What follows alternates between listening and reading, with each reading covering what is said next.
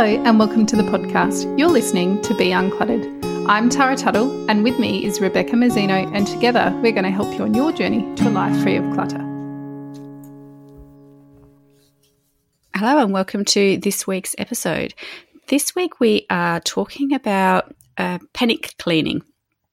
You know, when you get that event coming up or the certain occasion happening and your house needs to look a certain way and it doesn't look that way and you have a short amount of time to get it there. So I'm talking something like a party coming up or a house inspection or something like that is happening and your house looks a bit chaotic and you want to get it under control quickly. That's what we're going to be talking about today. Yeah, and I think there's a bit of a spectrum with this because it could be anything from, right, we've got a house inspection in 3 days and between work and kids and life I've got to tidy the house. Or it could be, you know, when you get that call, friends in town, I'm not far, I'm like 15 minutes away, drop around for a coffee, and it's like, and you're slobbing around and you're like, okay, quick, need to quick tidy. So for me, panic clean kind of covers that whole spectrum from that really quick, just what can I do in a hurry to make an impact, and also what can I do when I have a little bit more time and I'm a bit more considered and, you know, have a longer impact. But it's all, you know, short term and a bit panic mode, isn't it? Yeah. And I'm thinking like you, I'm thinking anywhere between 3 and 1 day's notice. That's kind of what I'm thinking. Because if most of us, no matter how clean or organised we are, with 15 minutes notice, we would still run around and do a couple of things. Mm-hmm. Even like I'm sure you would even sweep because you notice the like one crumb on the floor or something. So not anymore. I got myself a robot vacuum. So now I just press go Alfred and Alfred does the work for me.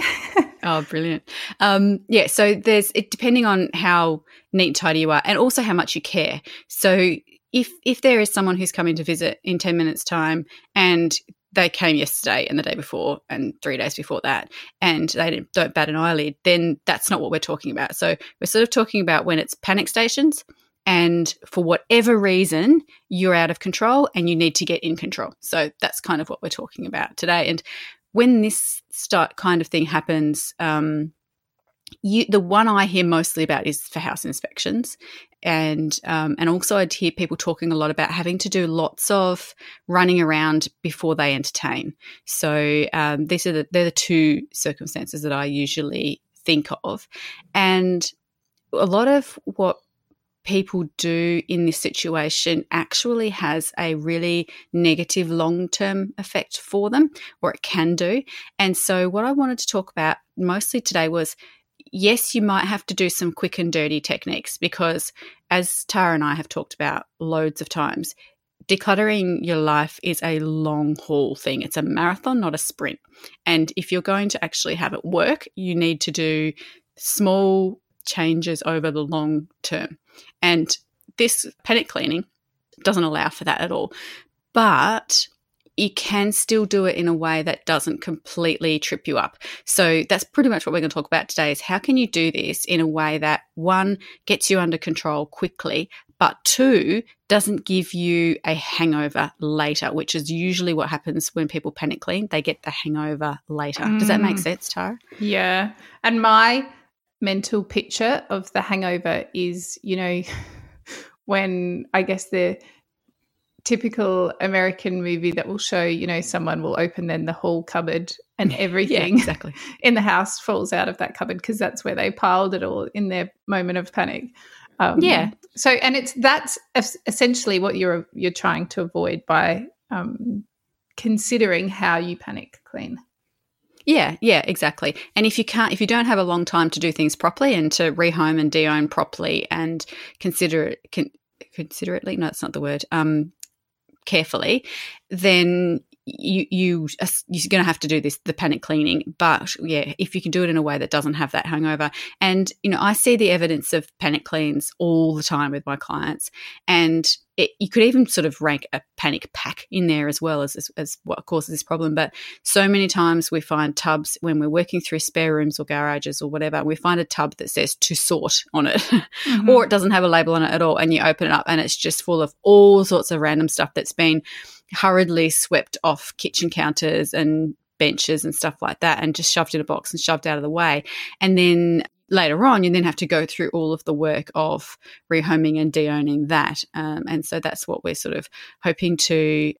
You can't avoid it, but you can avoid it hanging around for a really long time and building up if you do it properly.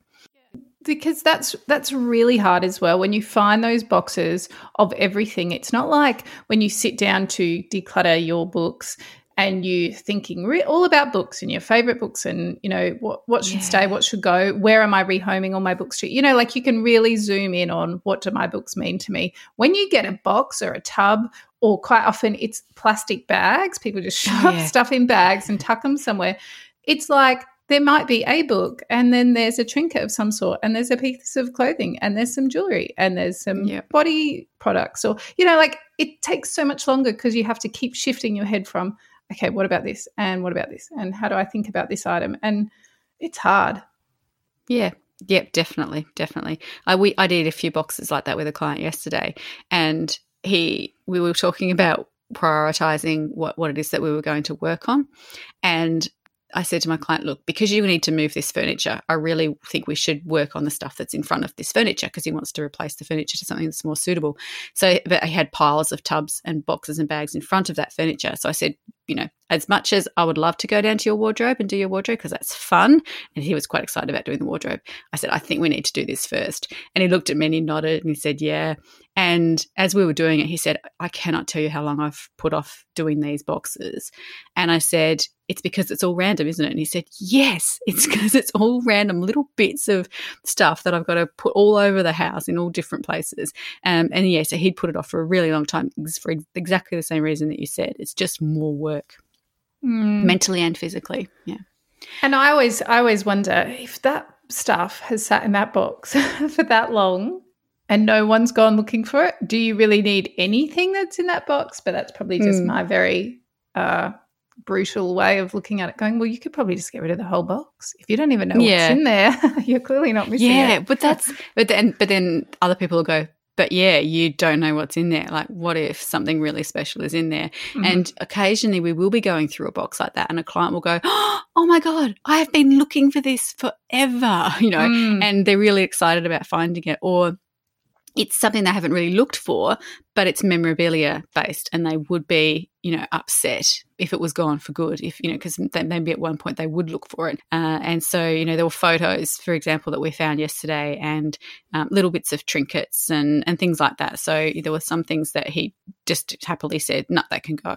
And then there were others where he said, oh gosh, yes, I need that. Didn't know it, but I'm gonna use that, or I'll need it for something. So and that's the thing. It would be good if after 5 years you could just throw the whole box away, but there is that constant fear of there might be something in there. So it then makes you want to go through it, which makes you then not want to go through it because it's a lot of work and you avoid it. So that's the problem with when you do end up with those kinds of tubs and boxes and bags, is that you do avoid dealing with them. And when you do a quick cleanup like that, you're actually not addressing any of the issues that cause the clutter in the first place.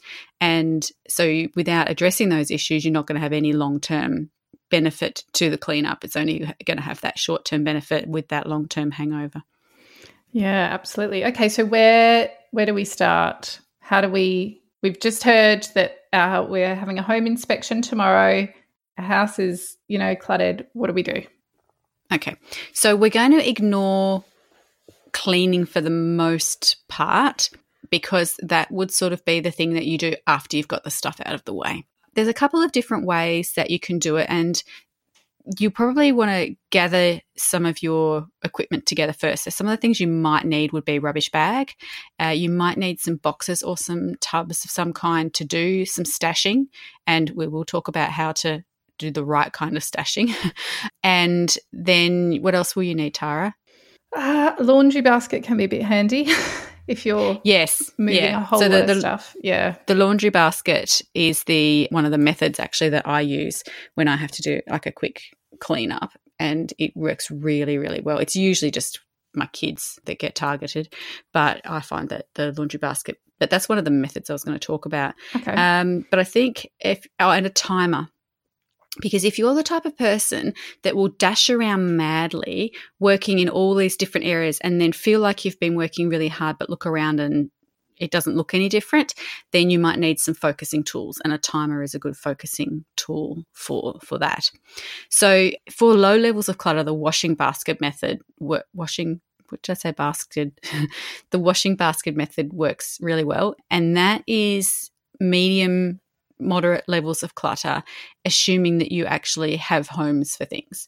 So this is when what you do is you take a washing basket, and I use a washing basket because I have to empty it in order to do my washing. So it kind of means that I don't get that hangover of that tub just sitting there or that basket sitting there forever.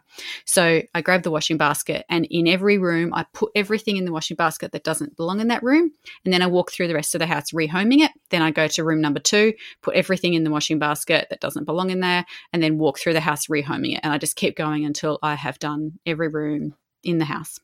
I have heard before a little tip, and this would be more if you're really time poor and, you're doing it in a hurry. If you've put everything in a basket and you don't have time to put all that stuff in a home, say it's the lounge room and you've done a quick sweep, picked up the shoes, the books, the, toys or whatever that are lying around. If your kids are of an age where you can implement this, I think this would work.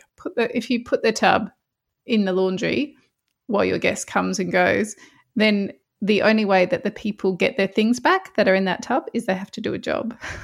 So say, your son wants his soccer boots back that he left, and it's like, well, you can go and wash a window and then you can come and get them because you left them lying in the lounge room and I had to get them. And that's more of a short-term thing, but I quite like that bartering system so that the weight doesn't all fall to one person. And then, the other thing is I guess people don't learn lessons when they leave stuff somewhere and it just magically appears back in its home. Do it. Yeah.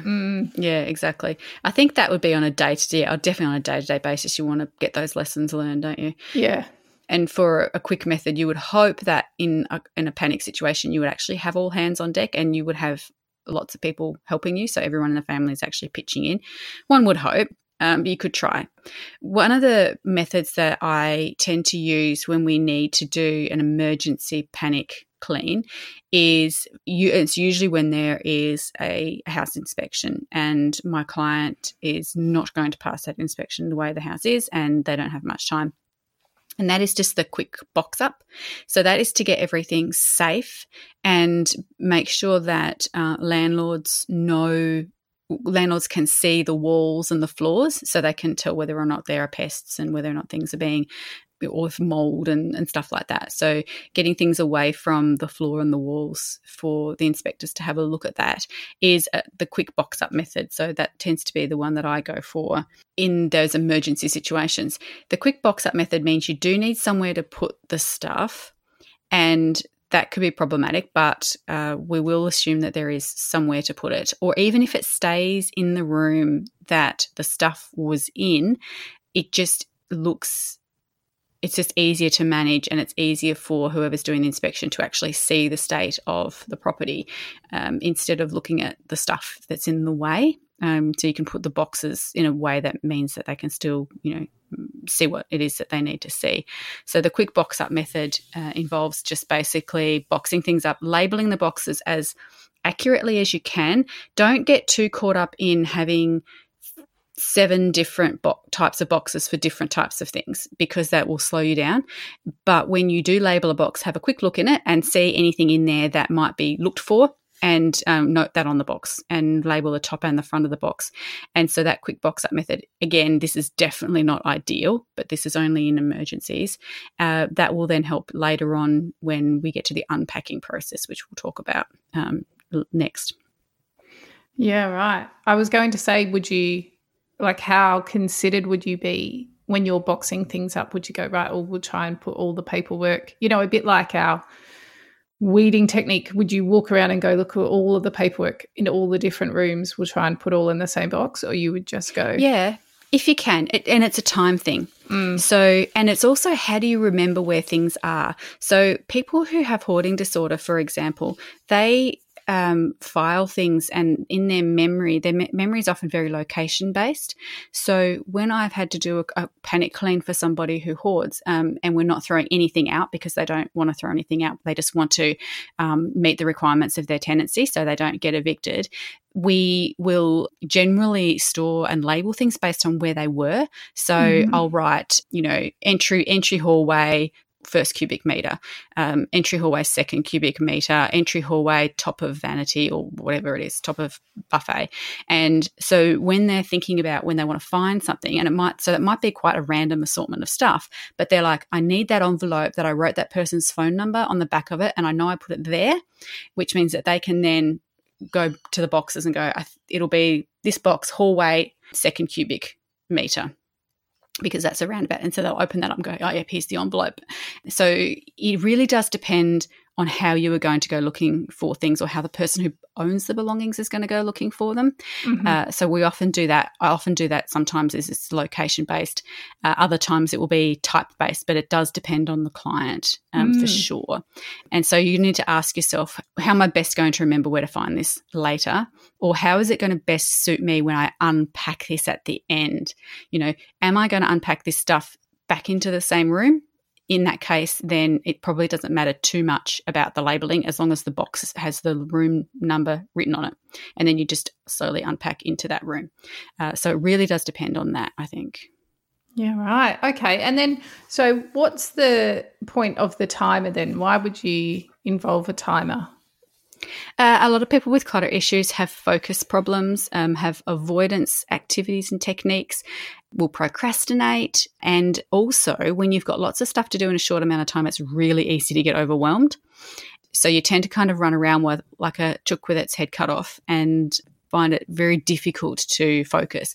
So a timer is really good at making you, it gives you permission to stop and take a break, but it also helps you focus for the duration of the time that you decide to focus. So setting a timer for, and again, it depends on just how overwhelmed you're feeling, but you can do from 5 minutes to 15 minutes to half an hour. Just set the timer and then just focus on the particular area that you're working on until that timer goes off. Then you can either schedule yourself a short break, or you can reset the timer and continue on where you are, or you can try a different area for a bit of variety if you're the type of person that's likely to just go comatose with boredom doing the same area for the same amount of time. Just have to be careful you don't end up working on little bits all through the house and never actually get any area finished. Yeah, look, that idea about finishing one space at a time, that's something, even like if you've got, low levels of clutter, but, the in-laws ring and they're coming to stay for the weekend and you think, oh, okay, stuff everywhere, stuff all, especially because quite often our spare rooms become our junk rooms, and that's where, things get piled up on the bed, and they're coming, I need to clean the bathrooms, I need to, tidy the kitchen, those kind of, even when it's low levels of, physical clutter, but it's just general life mess. That idea of doing one space at a time can be really helpful, because I feel like sometimes you can just bounce around from room to room. So you think, right, I'll get the clean towels out to put on their bed, and then you walk into the spare room and you think, oh, there's all those gifts there, I'll pick those up and I'll take them and pop them out in the shed for now. Oh, well, I'm in the shed, oh, look, this is in the way, they won't be able to park the car, I'll move that. And then you can spend an hour and you go, okay, what have I achieved? Because there's not one space that's finished. It's just you've ping-ponged around your house and got all these little things done which are all useful, but it's really easy to get demotivated when you think, okay, now I've just spent an hour and I've not achieved anything, Yeah. So I think sometimes narrowing your focus can help you, because then you build momentum, you feel good because you can see what you've achieved, and that might give you the motivation to move to the next space and keep going. Yeah, I agree. And when people are packing as well, or downsizing and packing at the same time, that's one of the things I really strongly advocate, is finish an entire room before you move on to the next one.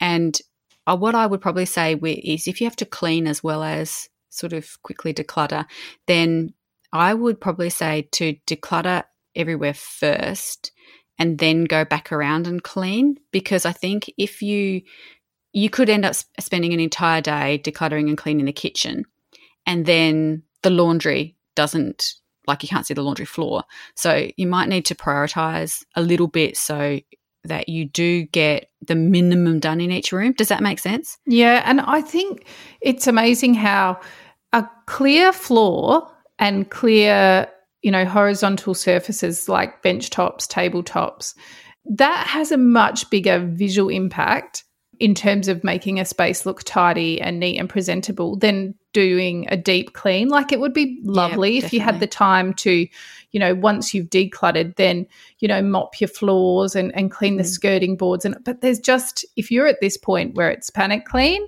you don't have time for that. So do the stuff that gets the biggest impact in the shortest amount of time. And that is generally about moving clutter out of the space and creating some more room, especially on the floor. Yeah, the floor is a big one. So basically what we've described is, boxing it all up or getting it out of the way and satisfying the requirements of either the inspection or your guests or yourself. But obviously you're going to have these boxes that you're going to have to do something with as well. So having a space to stash them can be really helpful, but it is actually not so bad. And again, because I work with a lot of people who are at risk of eviction, this is always what pops to mind for me, is that it's okay to have a few boxes stacked up in the middle of a room. It's not a big deal as far as inspections go, as long as they're sort of no higher than waist height. They're not a safety issue.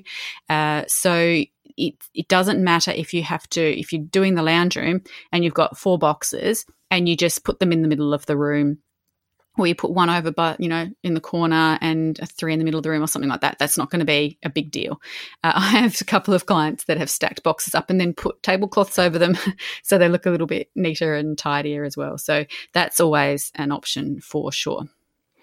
I guess it depends. If you've got someone that is coming around purely to inspect the condition of the house, then that kind of stuff, your main aim then is to give them access and provide safe access and give them an ability to see the things they need to see, which is, obviously very different than if you've got people coming to stay you want to have usable space. So if you are still doing the panic box up method with people coming to stay, that's fine. But then I guess you need to find a place where they're not going to interfere with the comfort of your guests while they're there. So maybe for the weekend you park the car outside of the garage and you pop all the boxes in the garage. The problem comes then when you make that your new norm and 6 months later still aren't parking in the garage because you can't face dealing with those boxes and bringing them back in. So, and that's the kicker. So that's the mistake that most people who crisis clean or panic clean will make. It will become the new normal. And because it is out of the way, it's out of sight, it's out of mind, it becomes ignored. And then what happens is when you have these lovely empty spaces, you fill them up again. And you fill them up as well as owning the stuff that still owning the stuff that used to take up that space. So you've kind of doubled the amount of stuff that you have without actually dealing with it. And then you will definitely end up with a problem. So that's what I want to talk about next, is making sure that you don't have the hangover. So we're talking about a hangover remedy here. Okay. So you don't actually end up with this problem that we discussed earlier with the random boxes of stuff shoved places where you don't know where they are or what they're doing, or you don't end up having issues with using your garage or using other spaces in the house because they have your panic clean boxes in them. So how do you avoid that then? What do we do? All right. So you need to, after the event has occurred, you need to then go into a mild panic clean mode. You can't relax after the event has happened. There is no sitting down and relaxing. You have a lot of work to do. But the good thing is that you don't have to do it in quite as much of a hurry as you did the panic clean in the first place. So you need to start yourself a project. And it's like a decluttering project. So anytime anyone declutters, they need to sit down and decide what it is that they're going to do and have a bit of a plan of attack. So if you've got boxes in the garage, for example, you can sit down and say, right, I'm going to deal with these boxes in the garage. You set yourself a time frame. So you say, I'm going to deal with them by, say, the end of the month. And then you set yourself some tasks. So you might say, okay, I'm going to complete one box a week until they're all done. And then I'm going to dedicate time every week or every day to rehoming and de-owning every item in each box until I meet my deadline. Yeah, and I think we are all far too easy on ourselves and in justifying reasons why we can't or won't do something. And I think what I find really beneficial, and this is one of the reasons that I always say to my decluttering clients that I will be their accountability partner, that it's not just, here's your decluttering plan, I'll see you later. It's like, I'll be checking in. What are we getting done by when? Yeah. Because I will be checking up on you.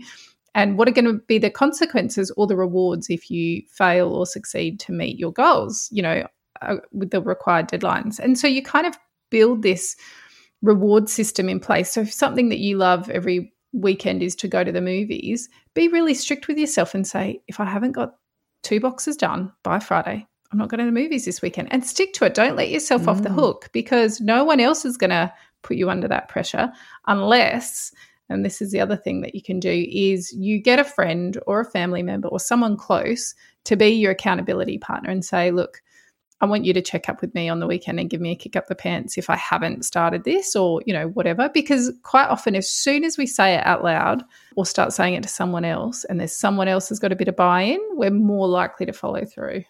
Yeah, for sure. If we have to be accountable to someone else, a lot of people do have that kind of external motivator where they might not be motivated themselves to do it, but they're going to be motivated if somebody else is involved somehow, if someone else knows about it, or if somebody else is going to see it or anything like that, then that is a big motivator. The people pleasers especially work really well with accountability partners. Mm. So that's pretty much it. You have to make sure that you don't allow the stuff to hang around. So you need to be really strict about getting it done, giving yourself time frames, setting the goals, making sure you're accountable in some way to somebody so that you're not going to end up getting back into the rut that you were in. Another thing is looking at the cause of the clutter in the first place. Why did you have to panic clean? Ask yourself that. There's probably several reasons why, and this is one of the things that I ask my clients all the time and straight up front is, how did we get here? What are the contributing factors that led you to this point right now? And how can we avoid them happening in the future? So after you've done your crisis clean, and then after you've rehomed and de-owned the boxes or the tubs or the baskets that came out of that crisis clean, what are you going to do to prevent it happening again? Yeah, and that's where you probably need a bigger plan. Was it just one space that was the problem area that you had to deal with, or is it indicative of a bigger problem? Is it the entire house? In which case then you need to take a serious look at, all of the things that we mention quite often, like, the items that are coming into your home. Are you being intentional about what you bring in? Have you got more stuff than you have space? Why is that? What can you let go? Methods. And setting yourself some really smart goals and where you'd like your space to be. Because I think that's the thing. Once you get yourself to a really balanced level, you don't have to be, minimalist or, have a really stark household, but then you avoid ever being in those situations again. And that's a really comforting place to be, knowing that you're not going to have to find yourself in a panic again. Yeah. And as you're working through your home and rehoming and de-owning those panic boxes, remember how stressful it was for you. And when you are rehoming and de-owning, if there is more stuff than space, declutter. don't just try and keep it all, because you are not going to be able to get past that without reducing the volume of belongings. In most cases, it's the volume of belongings that trip people over more than anything else. And if you can recognise that that is an issue for you and you feel overwhelmed and don't know where to start, that's why there is whole communities out there that support people in this situation, but also, you know, a lot of people in the service industry, professional organisers and the like, that will work with you, because a lot of people do get themselves into this situation and then can't see how to get themselves out of it. And so quite often that might be your trigger to find a professional to help you, get you on a plan, get you back on track to reclaiming your space. Yep, for sure. Okay, well, I think that was really interesting. If you have ever had to, you know, experience a panic clean moment, be it something small scale or on a grander scale with a lot of clutter, we would love to hear from you. So please come join us in our Facebook community and let us know if you've experienced that, and share any of your tips or tricks with us and with all the other people in there. That would be great. And we'll see you next week. Thanks for joining us. We'd love it if you'd leave a review or tell all your friends about us so that they too can be uncluttered. If you'd like to connect with us, you can find us at beuncluttered.com.au or on social media, or on our own websites at clearspace.net.au and basklifecoaching.com.